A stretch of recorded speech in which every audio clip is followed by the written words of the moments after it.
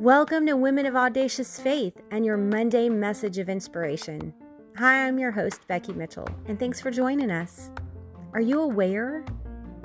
There's many types of awareness to our surroundings, to trouble, to danger.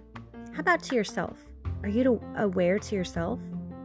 I help people see and learn how to carry themselves in a way that makes them consciously aware of each moment throughout their days. Does this mean that we'll never fail or fall or make a mistake, mess up? No, but it does mean that we're going to be alert to the fact and the realness of who we are and where we are. Alert to live in the moments of life and not distracted by the enemy's shiny objects as he lures us in and away from what we're supposed to be doing. So today I ask, are you aware?